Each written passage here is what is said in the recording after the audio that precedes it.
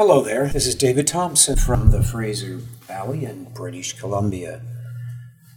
I just briefly want to mention before I begin this message to those that may have never heard any of the messages that I speak, that I will seek to speak this word so that it isn't just merely me speaking, but it is indeed the Spirit of God that is coming forth and speaking to you as an individual and to the body of Christ for this particular time. It says in 1 Peter 4:11, "If any man speak, let him speak as the oracles of God." In other words, we are to seek to allow God to speak through us to one another. So it's not our words that are coming out, but indeed the very words that are from the Holy Spirit of God. That is what I will seek to do in this message. Now, for the most part, I do cast lots where there's an equal chance for any particular chapter to come forth. And then I share on that particular chapter, sometimes the same day or immediately after I've made brief notes from a half an hour of meditation on that chapter. And this is also to facilitate seeking to hear what God would be saying and bringing it forth to you, because God is sovereign. His presence is attached to every particle of existence. And it does say in the Word of God that the casting of the lot and the whole disposing thereof is of the Lord. If it's not done out of a wrong curiosity or out of a life that is not clean before God. God does use the casting of lots, and it was practiced by the nation of Israel, by the early church, and throughout church history. But I'm not getting into that right now. I want to begin to get into the message that God would be saying to the body of Christ. Now, today is October the 12th of 2016. This is Yom Kippur, that the nation of Israel, those that are committed Jews, that are Orthodox and conservative Jews that believe in God and that fear God, many of them, are going to be observing today as God has commanded. Now, Yom Kippur means the Day of Atonement. And so I believe that because it is this special day, that it is particularly significant that I share what God would be saying to me, to you, and to the body of Christ. I therefore am going to turn to two passages that mention the Day of Atonement. The first passage is in Leviticus 23:26 to 31. And the other passage is in Leviticus 25:8 to 11. So I will begin reading this passage first in Leviticus 23:26 to 31. "And the Lord spake unto Moses, saying, Also on the 10th day of this 7th month." Excuse me, I just need to turn something open here so I can read the whole thing. "There shall be a day of atonement." Let me repeat that. "And the Lord spake unto Moses, saying, Also on the 10th day of this 7th month, there shall be a day of atonement. It shall be a holy convocation unto you. And ye shall afflict your souls and offer an offering made by fire unto the Lord. And ye shall do no work in that same day, for it is a day of atonement, to make an atonement for you before the Lord your God. For whatsoever soul it be that shall not be afflicted in that same day, he shall be cut off from among his people. And whatsoever soul it be that doeth any work in that same day, the same soul will I destroy from among his people. Ye shall do no manner of work. It shall be a statute forever throughout your generations in all your dwellings. The other passage in regards to this day, Leviticus 25, 8 to 11. And thou shalt number 7 Sabbaths of years unto thee, 7 times 7 years. And the space of the 7 Sabbaths of years shall be unto thee 49 years. Then shalt thou cause the trumpet of the Jubilee to sound on the 10th day of the 7th month. That's the Day of Atonement. The trumpet of Jubilee is on the Day of Atonement. In the Day of Atonement shall ye make the trumpet sound throughout all your land. And ye shall hallow the 50th year and proclaim liberty throughout the land unto all the inhabitants thereof. It shall be a jubilee unto you, and ye shall return every man unto his possession, and ye shall return every man unto his family. A jubilee shall that 50th year be unto you. Ye shall not sow, neither reap that which groweth of itself, nor gather the grapes in it of thy vine undressed. And actually, I could go on and continue to read more on this 25th chapter. As this, I've only read up to verse 11, and there's a lot more that explains this year of Jubilee. So I think I'll just read a bit further, beginning in verse 12. For it is the Jubilee, it shall be holy unto you. Ye shall eat the increase thereof out of the field. In the year of this Jubilee ye shall return every man unto his possession. And if thou sell aught unto thy neighbor, or buyest aught of thy neighbor's hand, ye shall not oppress one another. According to the number of the years after the Jubilee, thou shalt buy of thy neighbor. And according to the number of years of the fruits he shall sell unto thee. According to the multitude of years thou shalt increase the price thereof, and according to the fewness of years thou shalt diminish the price of it. For according to the number of the years of the fruits doth he sell unto thee. Ye shall not therefore oppress one another, but thou shalt fear God, for I am the Lord your God. Wherefore ye shall do my statutes, and keep my judgments, and do them, and ye shall dwell in the land safely. And the land shall yield her fruit, and ye shall eat your fill, and dwell therein safely. And ye shall say, what shall we eat the 7th year? Behold, we shall not sow nor gather in our increase. Then I will command my blessing upon you in the 6th year, and it shall bring forth fruit for 3 years. And ye shall sow the 8th year, and eat yet of the old fruit until the 9th. Until the fruits come in, ye shall eat of the old store. And I'll just leave it at that.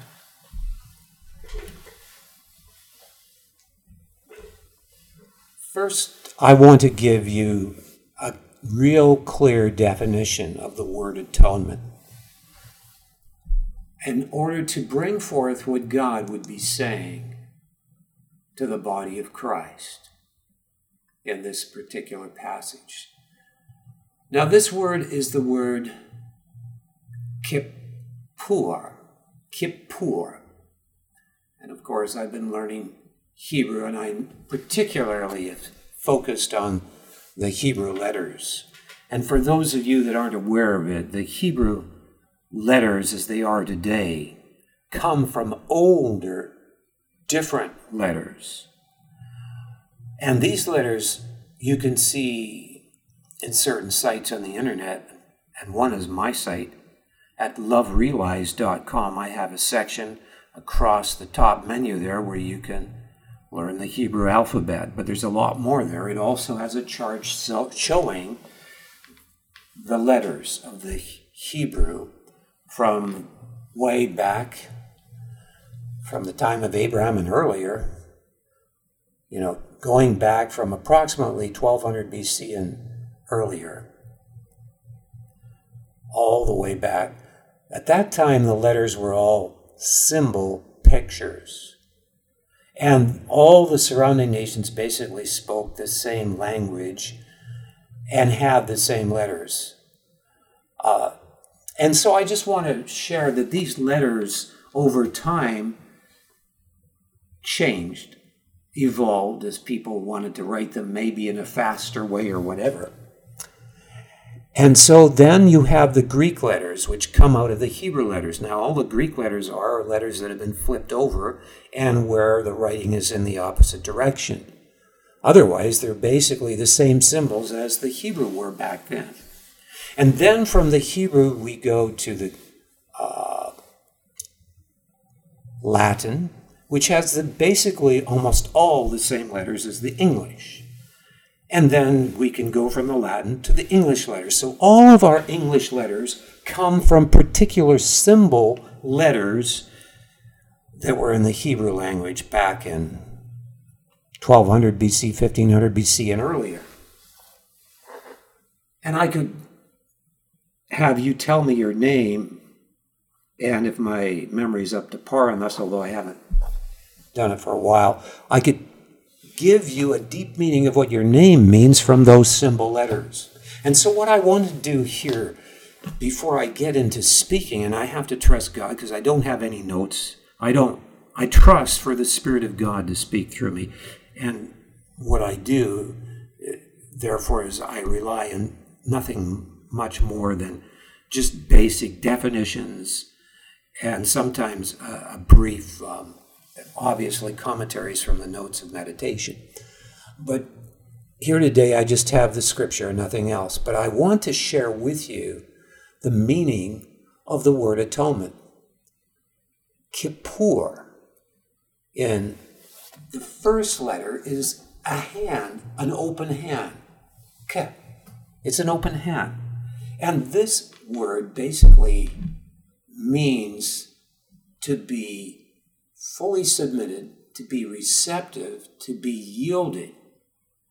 So, the next symbol in this word is an elbow and a hand, and they know what these words mean.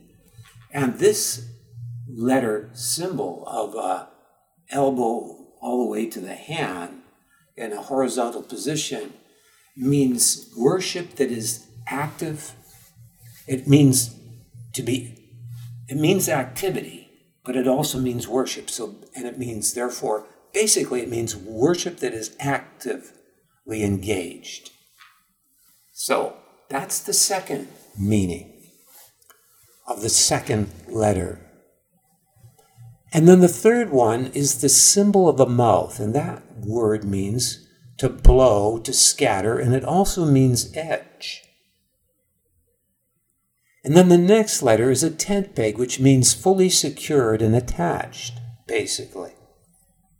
And the next letter is the picture of a head, and it means first, priority, and chief. So what is this word? When you put all of these words together, you get a far richer and more genuine root meaning of this word. What does it mean? When you put all those words together, this is what it means. Fully submitting and receiving in active engaged worship, the scattering and blowing away, or the covering to the very edge, like a cover going onto a lid. There's nothing that is seen because that cover is totally covering it so that nothing gets spilled out. And so I'll repeat that again. Fully submitting and receiving active engaged worship in the scattering and blowing away, or the covering to the very edge, so that there is nothing, and making that fully secured and attached as the chief significance of one's life.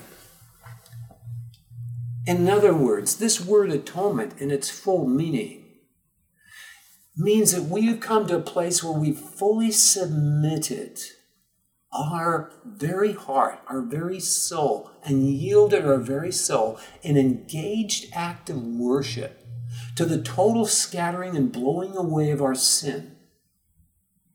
And we've made it fully secured and attached and a priority in our lives. Is it any wonder that the descriptions of worship in heaven are all around the Lamb that was slain? What are we worshiping in heaven when we're saying, worthy, worthy is the Lamb that was slain, who has redeemed us from every tribe and nation and kindred and tongue? There's one thing about worship, that when the heart is fully engaged and the soul is fully engaged, it's never boring, even if you're repeating the same words over and over.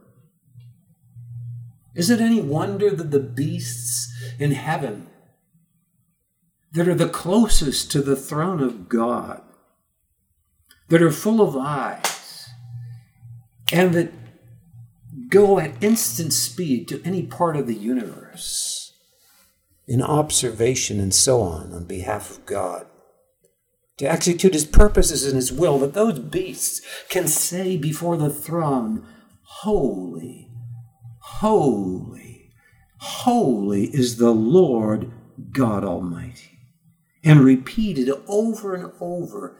And it's never boring because they're at the very presence of God, the very source of all the universe, of all existence, of all creation, is emanating forth in waves and streams of life that are coming out of a love that is beyond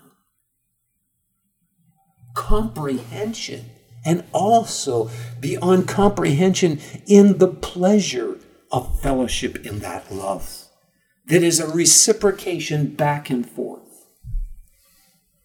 And what I want to share here today is how we as individuals need to come into an intimacy with God through a deep reciprocation of the very being of God, which is that ultimate perfection of love that cannot be greater because it is ultimate.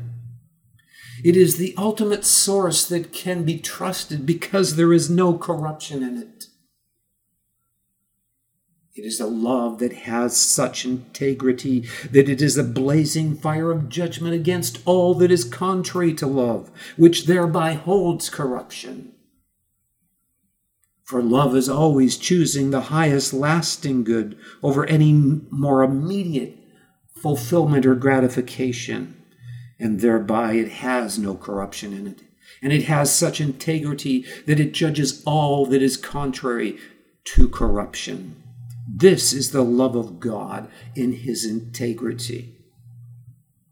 And out of that foundation that has no corruption, because that love is so pure, it is a blazing fire of love, springs forth creativity that has no corruption and therefore can enlarge forever in greater realms of creativity and fulfillment and never end. And it is ultimately manifested and crystallized in this time and space realm, in that God, in the full expression of himself into this time and space realm, in Jesus Christ, because the word Son means expression, and Jesus Christ is the full expression of the Father, as mentioned in Hebrews 1, 3 and 4, that he is the full expression of the Father.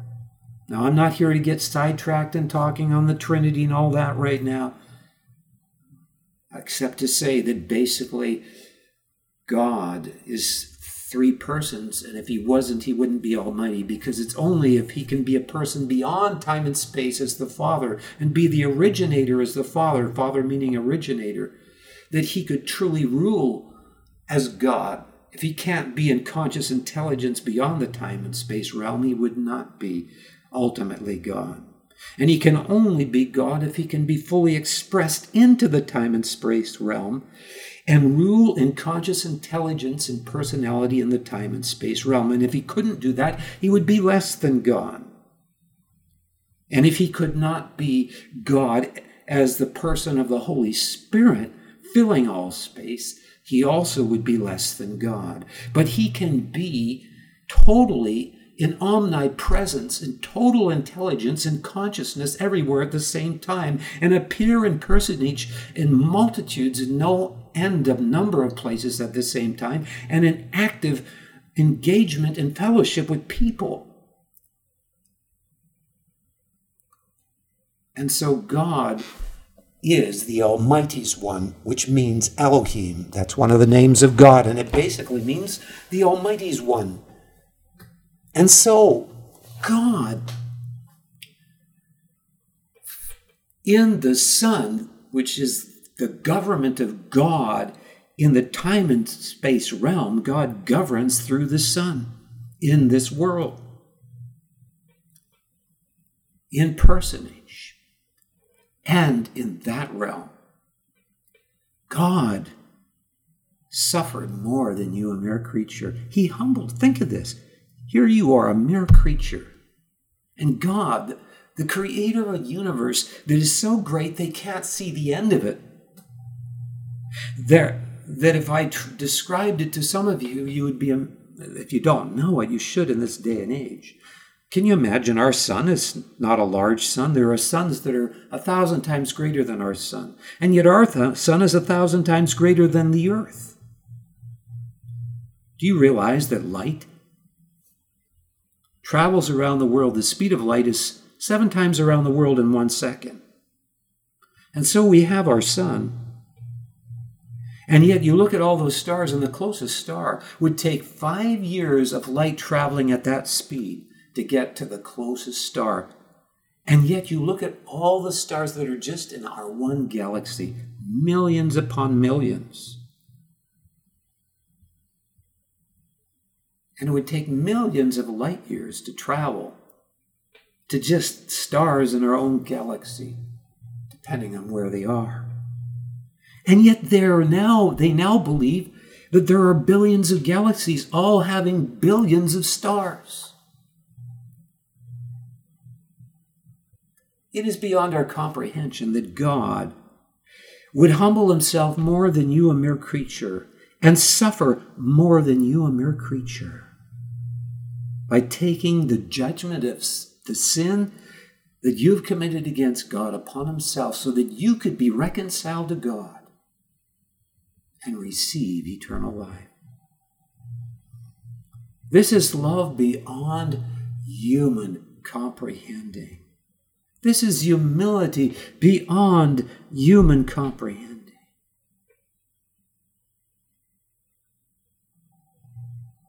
And it is the very being of God because of that, because his being is so ultimate in love, in the perfection of love, that it is the very reason for which we are created. We were created to worship God, and it is only in the reciprocation of the being of God's love, which is crystallized and manifested so clearly in the atoning work of Christ,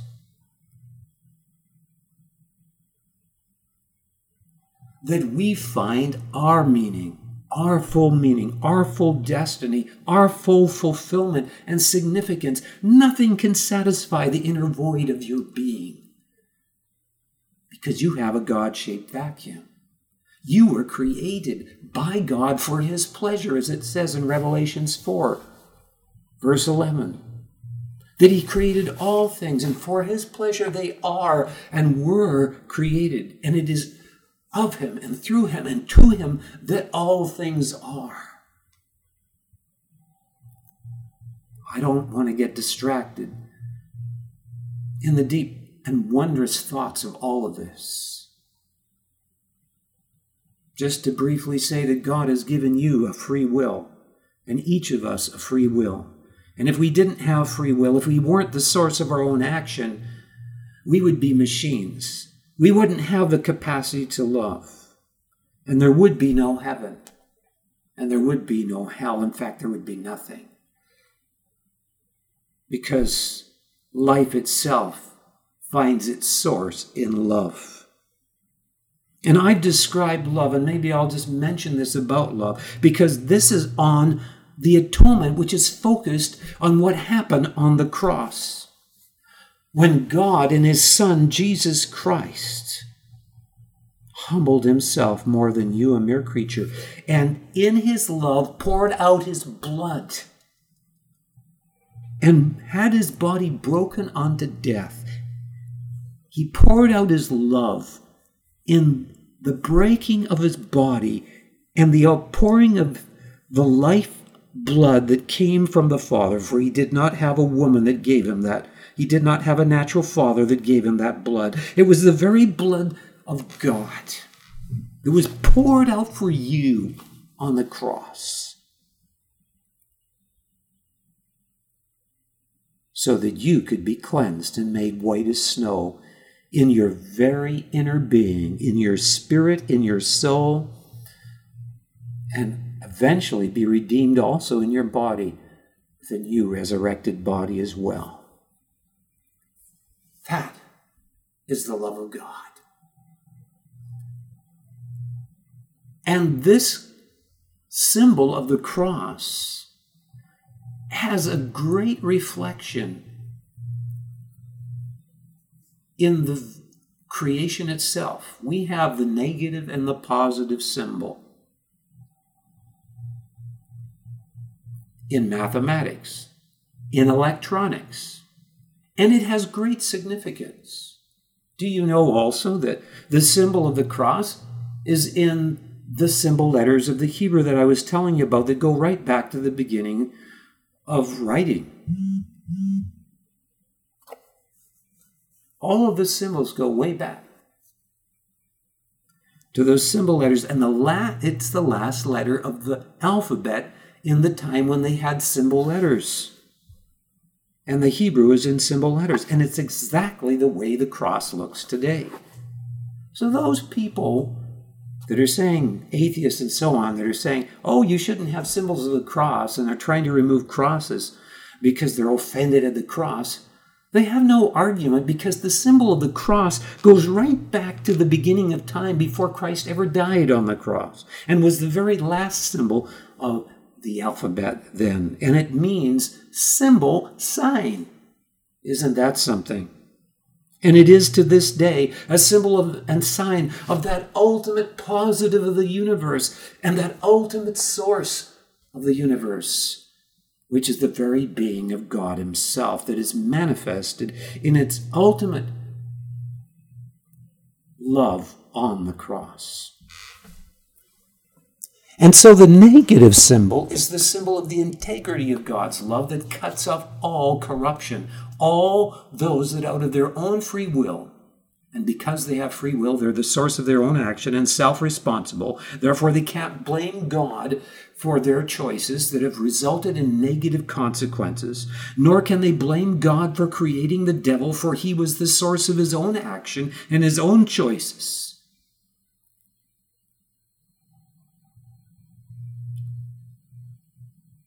Yes, we can become bitter because of all the tragedy and the suffering that we see around us in this world. And we can shake our fist at the one that created us. But that's because we've lost the fear of God, and we've lost the right perception of God in our heart. We've begun to view God as some bully dictator that is causing all this terrible suffering and consequences around us in our own life and in the world. And we've lost sight of the fact that God is love, and because he is love, he's not going to create robots. He's going to create beings that have the capacity to love, which means they must be the source of their own action. They must be able to have their choice, which means there's the potential of hell and heaven in our choices.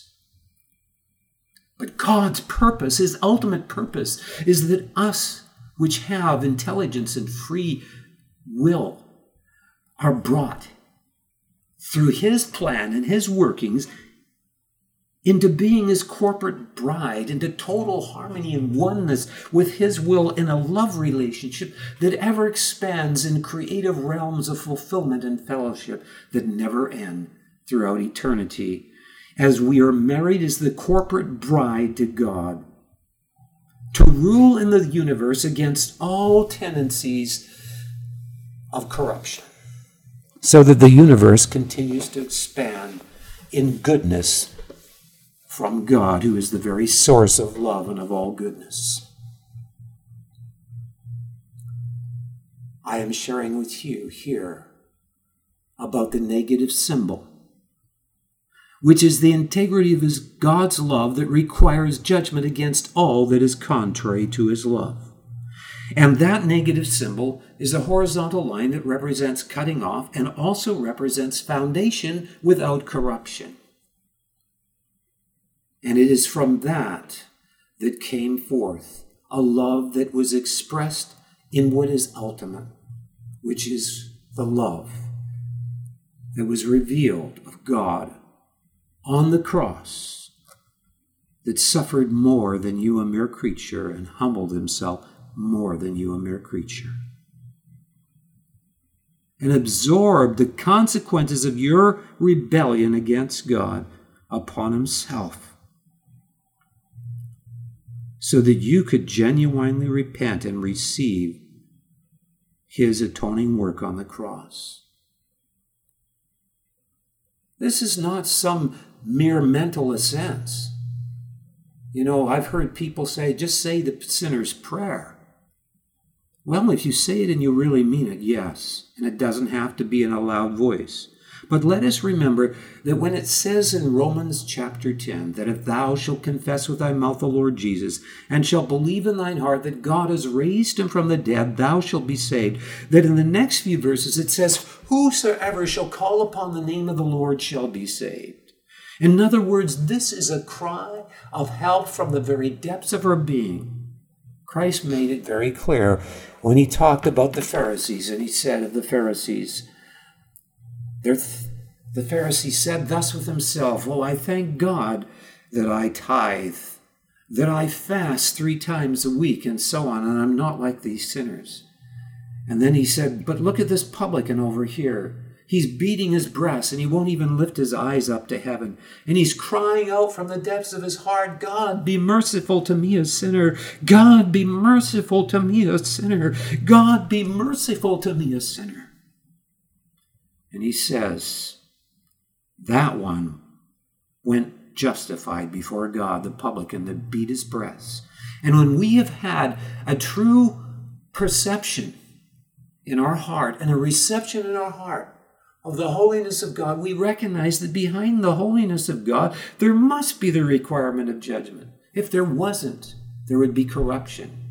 And when there's corruption, there cannot be wholeness. There cannot be beauty. There cannot be that which is eternal and goes on in goodness and ever expands in goodness. Corruption is a principle that goes in the opposite direction. The being of God is the very opposite of corruption. It is an anti-corrupt state of being, which is this ultimate love that is represented in the negative symbol in the holiness of God, which is the integrity of God's love, and is represented in the positive symbol, which is the symbol of the cross, in the creativity of that love ultimately manifest, which springs from the foundation of that negative symbol and forms the symbol of the cross,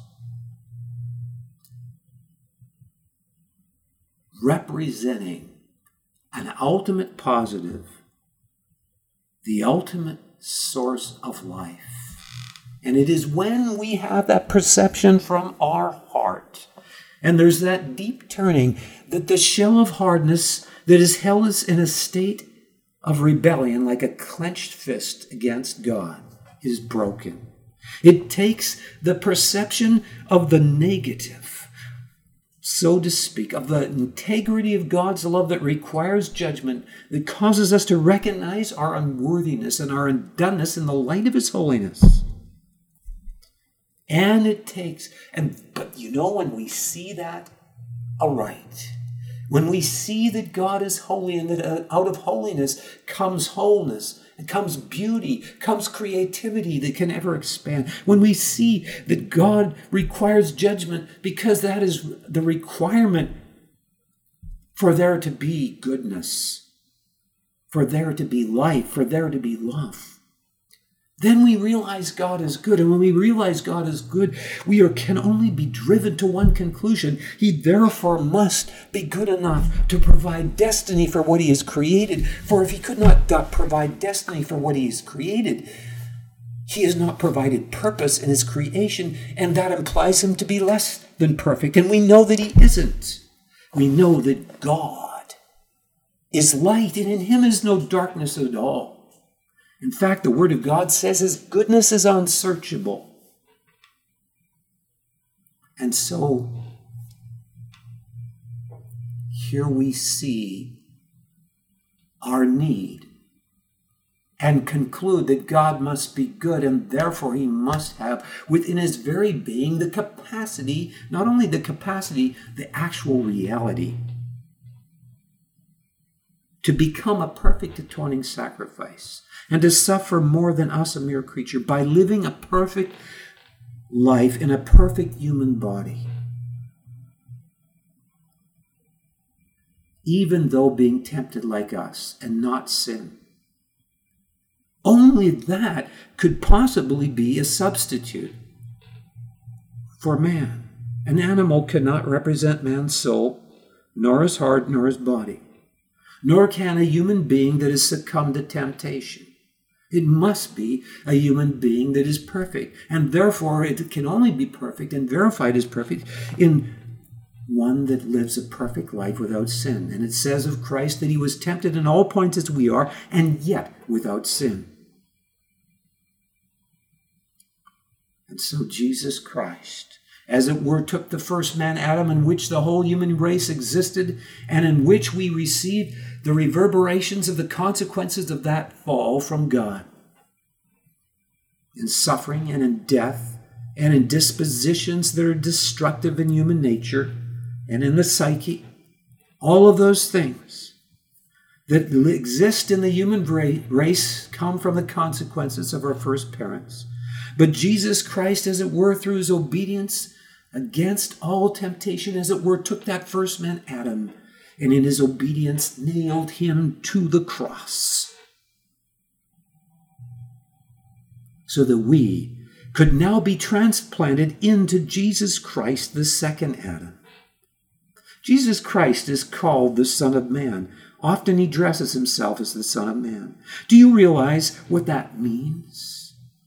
The word son means expression. What he is saying is that man cannot be expressed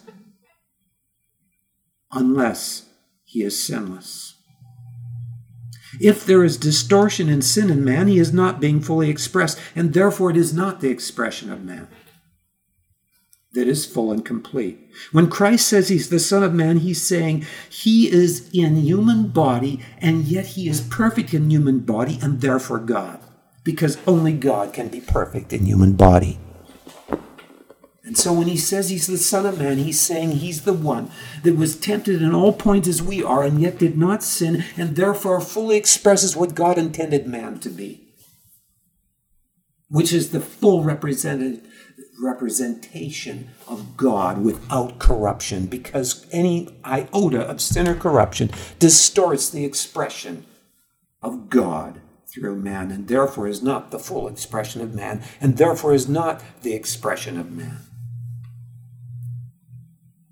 And what I want to share here today is that Jesus Christ, who is called the Son of God and the Son of Man, wants you to look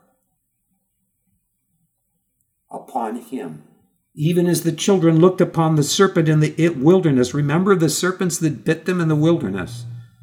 And what did God command Moses to do? To make a pole and put a serpent on the pole. And as many as looked to that pole were healed. Now in our heart and in our soul, there must be a look to who God is in his holiness and how beautiful it is and how we deserve judgment.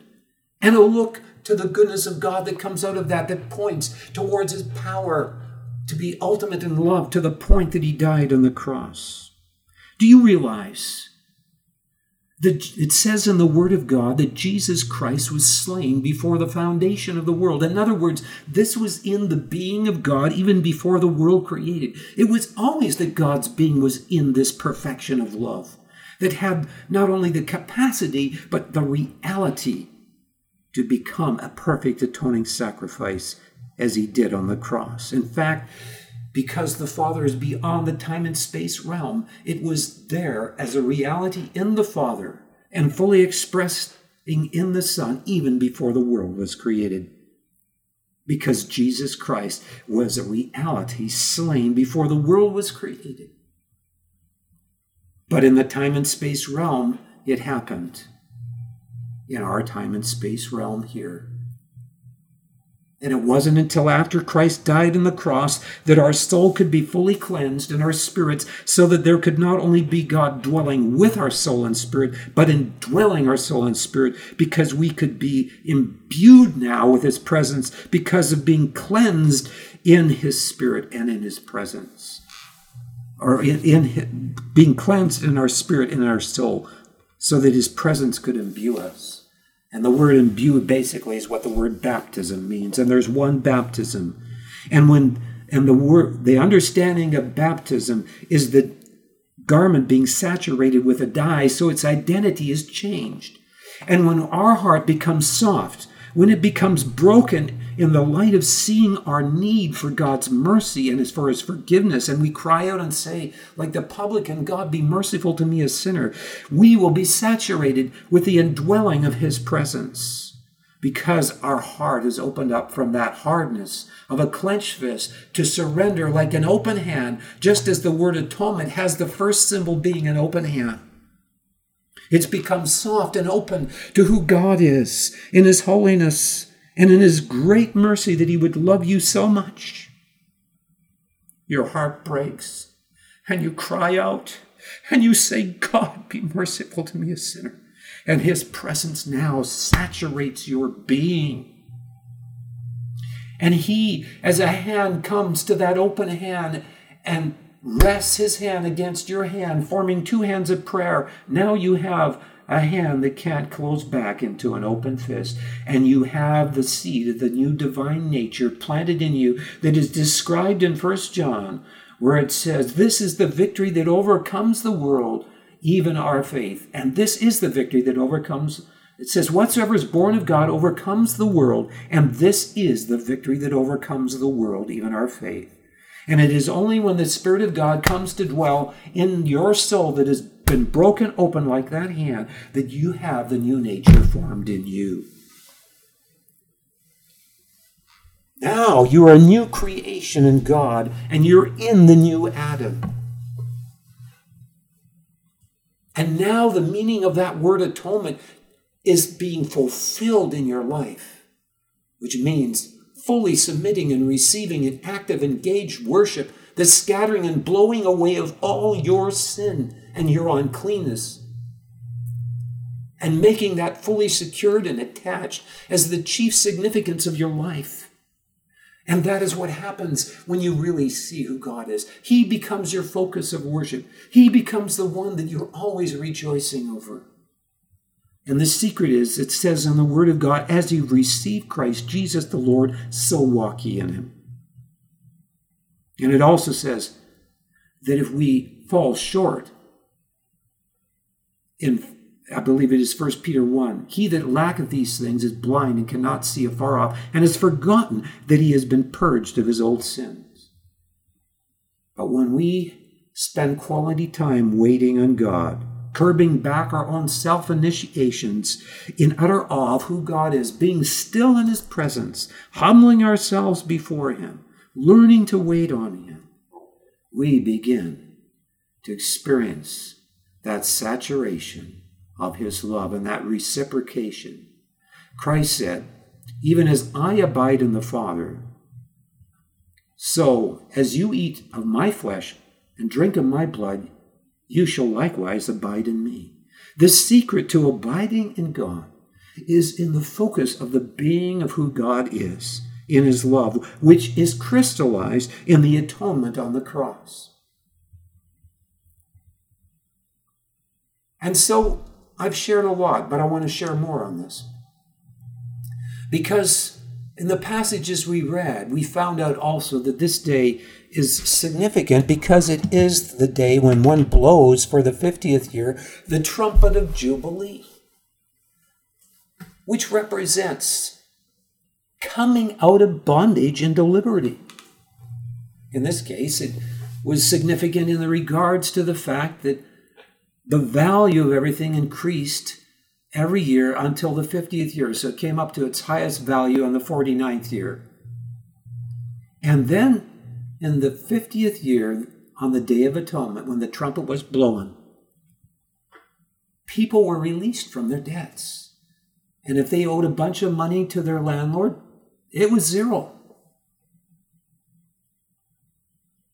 And this is significant because this is probably the 70th Jubilee since the time that Israel crossed Jordan. That would be 70 times 50 years. This is a very significant time. And we know that the Jewish people in Israel are celebrating the Jubilee. They know this is the Jubilee year. How do we know it's the 70th? Well, there is calculation that seem to strongly indicate that. We can't be fully dogmatic on it. But even the way the moons have aligned and everything, all the blood moons and everything, it seems that there's good reason to believe this is the 70th Jubilee. From the time that Israel crossed the Jordan River and entered into the Promised Land. Brothers and sisters, in your lives, I believe there are many of you that have been barren for years, and you've wondered why God's allowed so much barrenness. And maybe you're in debt. I'm in a lot of debt right now, and I'm repentant over my lack of wisdom in investing things. I thought my domain names would sell, and I invested in things to make more money in order to be free to serve God with a totally pure motive. I'm believing God's going to set me free too. I don't care how he does it. I'm working hard on the internet, and it'll probably happen soon just because of my efforts there. But what I want to share here is that this is a significant time to the body of Christ. And he's calling his people to really learn what it is to mourn over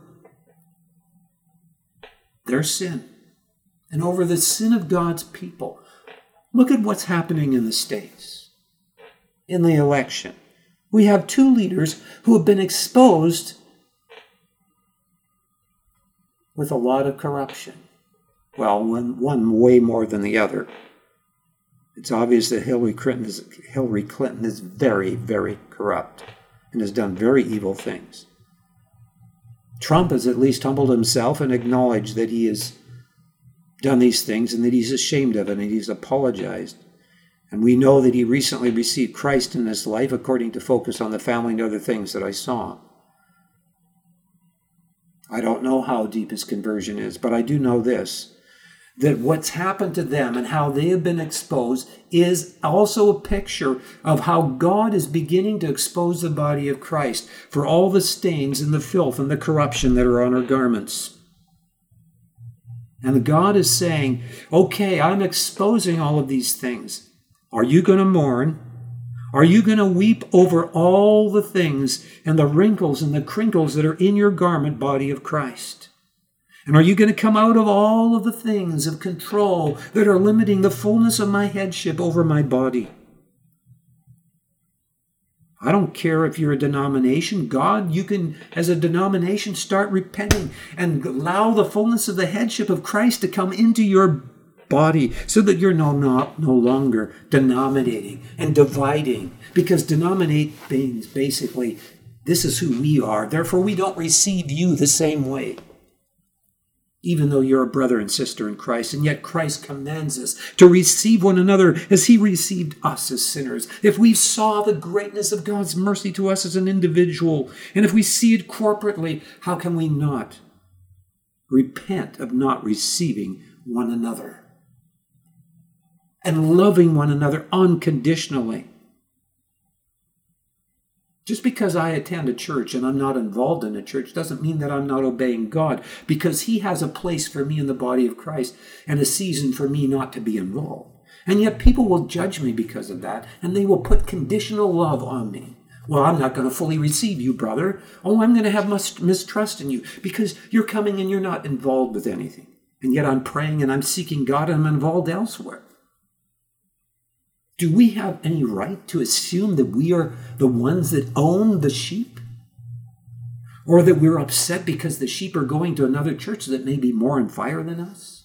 All of these things God wants us to repent of. Control. Where we refuse to allow the members of the body to function in the gifts of the Spirit as they did in the Azusa Street revival, as they did in the Welsh revival. Except now, God wants His government to come in alignment and under His headship, so that revival doesn't come and go like it did in those revivals, but is fully contained to enlarge and conquer our nations, our communities, and our cities for God. I am telling you that if you as a local body of believers begin to humble yourselves and to mourn over those things that are sin in your lives as individuals and corporately, to mourn over the fact that the nation has fallen into such a state of apostasy, that I can tell you and assure you that the glory of God will come into your midst, and you will, because of His very presence of glory, as it was in Azusa Street, as it was in the Welsh revival, the glory of God will conquer your community. It will conquer your city. Is God going to give His time to conquer our nations for Him before He returns? I am pleading that He will. And I'm pleading that in the election in the states that Trump will get in, so that God gives us more time before His judgment falls.